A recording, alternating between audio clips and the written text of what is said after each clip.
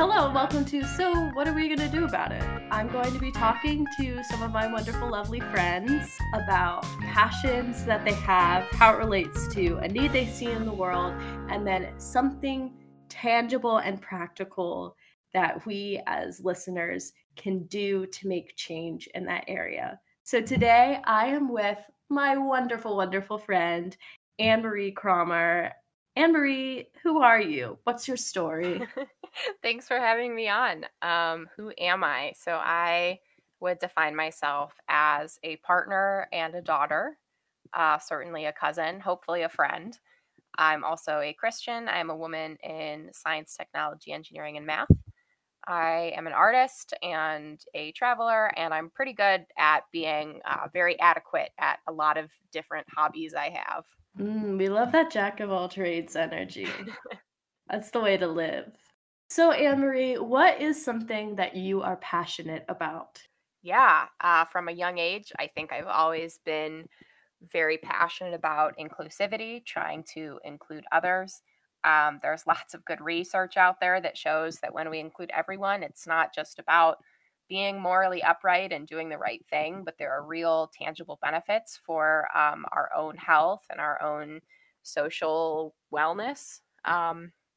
And in a more tangible sense, that has translated to my professional career in user experience research with the field of accessibility and trying to make inclusive and accessible software designs at the software company I work for. I'm so bad at coding. Like all of the details involved. We're using this like Discord bot to record this right now, and even like sending that like simple code in here, my brain was like, semicolons, and like it wasn't going well. So that major props to you. STEM is not is not my gift. I think people can definitely get caught up a little bit when they hear buzzwords, accessibility, inclusivity. There's lots of letters flying around, but when it comes to accessibility, it definitely is not just limited to the software world. We can make accessible choices in pretty much every aspect of our day-to-day lives. You have this passion for accessibility, but also this gift, talent, and this like natural inclination towards STEM and coding. So, can you talk a little bit about where that passion comes from and how STEM and all of that sort of realm of thinking and your interest in software and your job all fit together? Yeah, so I was definitely raised in a STEM family. My grandfather is a materials engineer and he's been in research pretty much his whole life. So I grew up with a passion for STEM. And when I was in high school, I started volunteering with Special Olympics. I taught hockey and learned to skates for children and young adults with different ability levels. And I knew just from that experience that I had an interest in inclusivity and accessibility to some degree. I really witnessed people in my community who, even though they were living down the street in my same neighborhood, were experiencing my city a lot differently than I was. And their day to day interactions were a lot different than mine. So, as I progressed in my career and in college, I discovered accessibility. I pursued software. And when I got into user experience research, which is all about making sure that software is as intuitive and inclusive and accessible as possible, all of my interests and my backgrounds kind of just clicked. Can you talk to us a little bit more about what software accessibility is and why it's important? Yeah, so software accessibility has a lot of different definitions. Legislation for software accessibility didn't really come out in the United States till the 1970s, till the passage of the Americans with Disabilities Act. But software accessibility, also called A11Y, there's 11 letters between the A and the Y in accessibility, hence A11Y for shorthand. Accessibility doesn't seem like a very accessible word if you It's think not. about it too much. Not to get fake deep.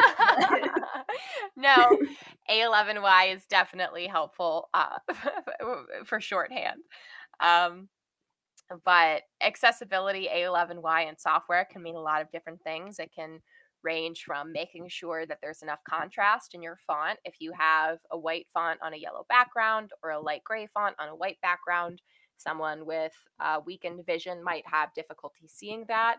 Or if you have images on your website or in your software and someone is trying to use a screen reader and there's no alt text associated with those images, the screen reader will say, well, there's an image here. I don't know what it is, but there's an image there. And that person is kind of losing some of the value from that page. So my job as a UX researcher is to research about how my company can improve our software for not just users that are fully able-bodied and have all of the capabilities that a human being can have, but for humans that have different skill sets and different ability levels as well, to make sure that the experience is fully inclusive and fully accessible for everyone that could potentially use the software. You kind of hit on this a little bit in when you were talking about the passion side of things, but how does that passion relate to a need that you see in the world? So 1 in 4 Americans has a disability.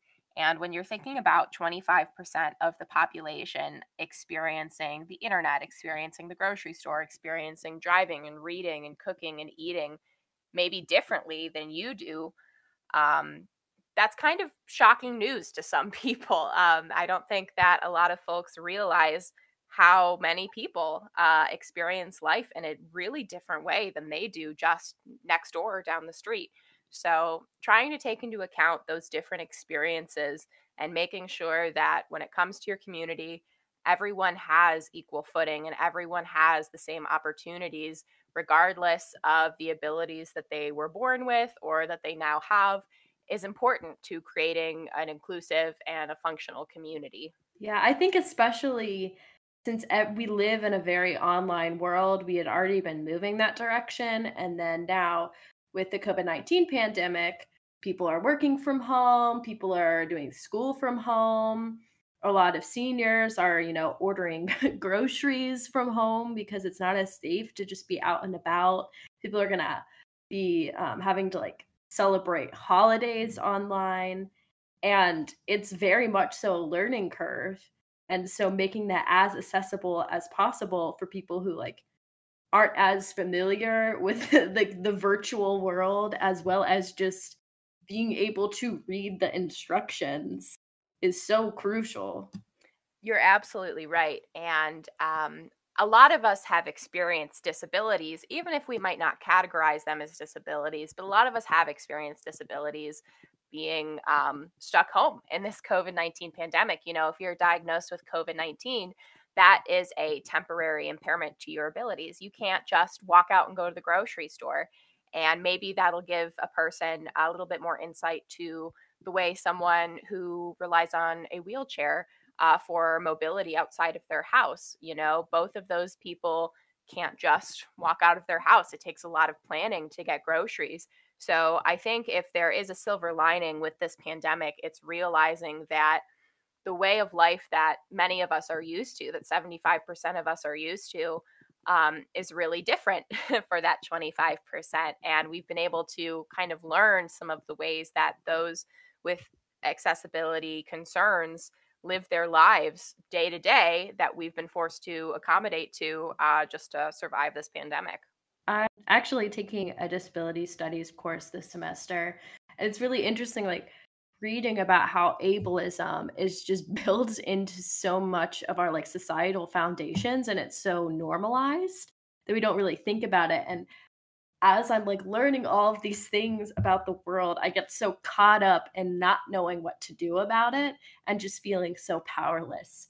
So, the big reason why I wanted to have this podcast is to talk to people who have this knowledge and this passion for different things, and then provide a tangible way that we as listeners in our daily lives or when opportunities pop up can actually make a difference.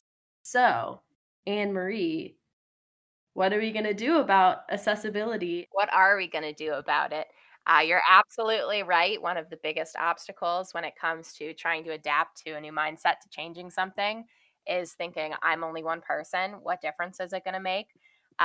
So as the first task, I think, with overcoming anything is throwing that mindset out the door, because even if you make only one difference, maybe you're making a Christmas themed PowerPoint and you have red text on a green background, and you present that to someone with a red-green color blindness, well, they can't see it, and that'll make a difference in their day. Maybe it won't matter to you, but that will make a big difference in their day, maybe bum them out. When you take the time when you're making that presentation to say, is this accessible as it can be? That can really make a difference for that one person. So I would say in all of your interactions, try and ask yourself, am I being as inclusive as I can? And probably the first step there is educating yourself. Learn about accessibility. A great resource is the Disability Visibility Project. It has firsthand stories from those in the accessibility advocacy community. You can learn a lot about the experiences of people within that 25% of the population who are living their lives a little bit differently than we are.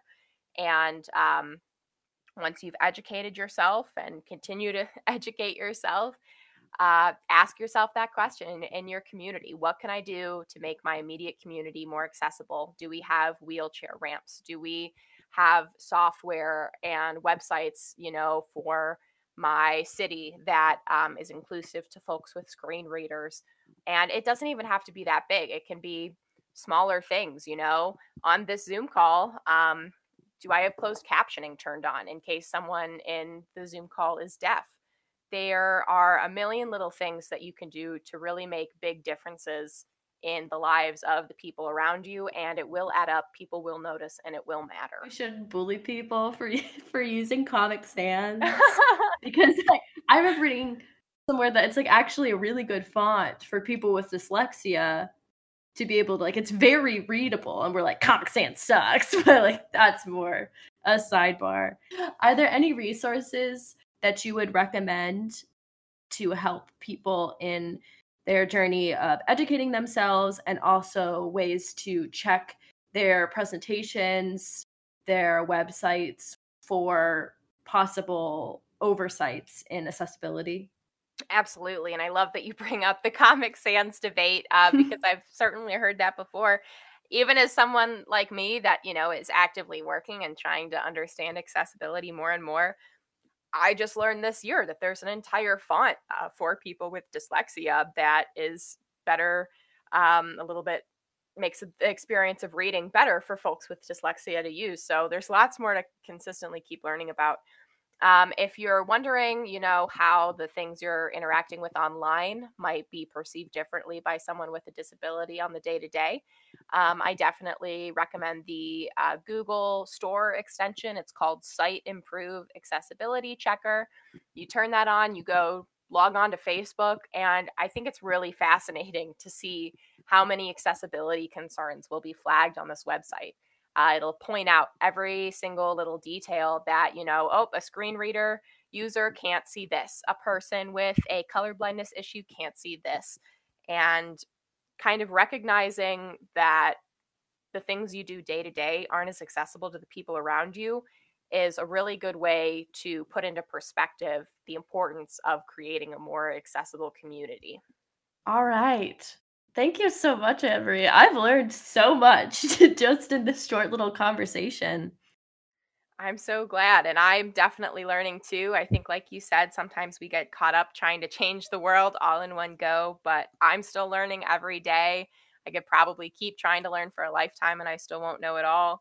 But if you really try and make a difference, even if it's just, for one person with a different ability level, that's huge for that person, and that kind of effect can really spark a big change. So I hope this is helpful for someone trying to, make an immediate change in their community.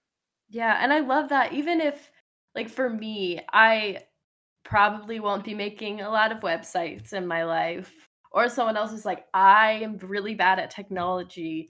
Even in when you have a PowerPoint that you're presenting in class, or if you're presenting something at your job, thinking about, is this accessible? Or even when you said just running a Zoom call, is there closed captioning? Just all of these things that you wouldn't normally think about. So I'll be linking the extension that you mentioned in the description of this episode, so all you lovely listeners can utilize that resource.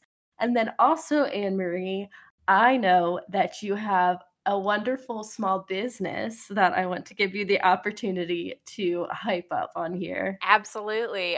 Thanks for giving me that platform. I am the artist and owner of Many Tiny Lines. I do architectural illustrations with black and white ink. It's kind of my side hustle in addition to user experience research. So if you're ever interested in seeing any of my artwork, if you Google at Many Tiny Lines on the internet, you will pretty much find me on all forms of social media and Etsy. All right. Thank you so much, Anne Marie. Thank you so much, Mary Claire. This has been So What Are We Gonna Do About It? With me, your host, Mary Claire Kunkel. Again, our guest this week was Anne Marie Cromer, and our lovely theme music was written by my wonderful friend, Bree Snyder. Thanks for tuning in.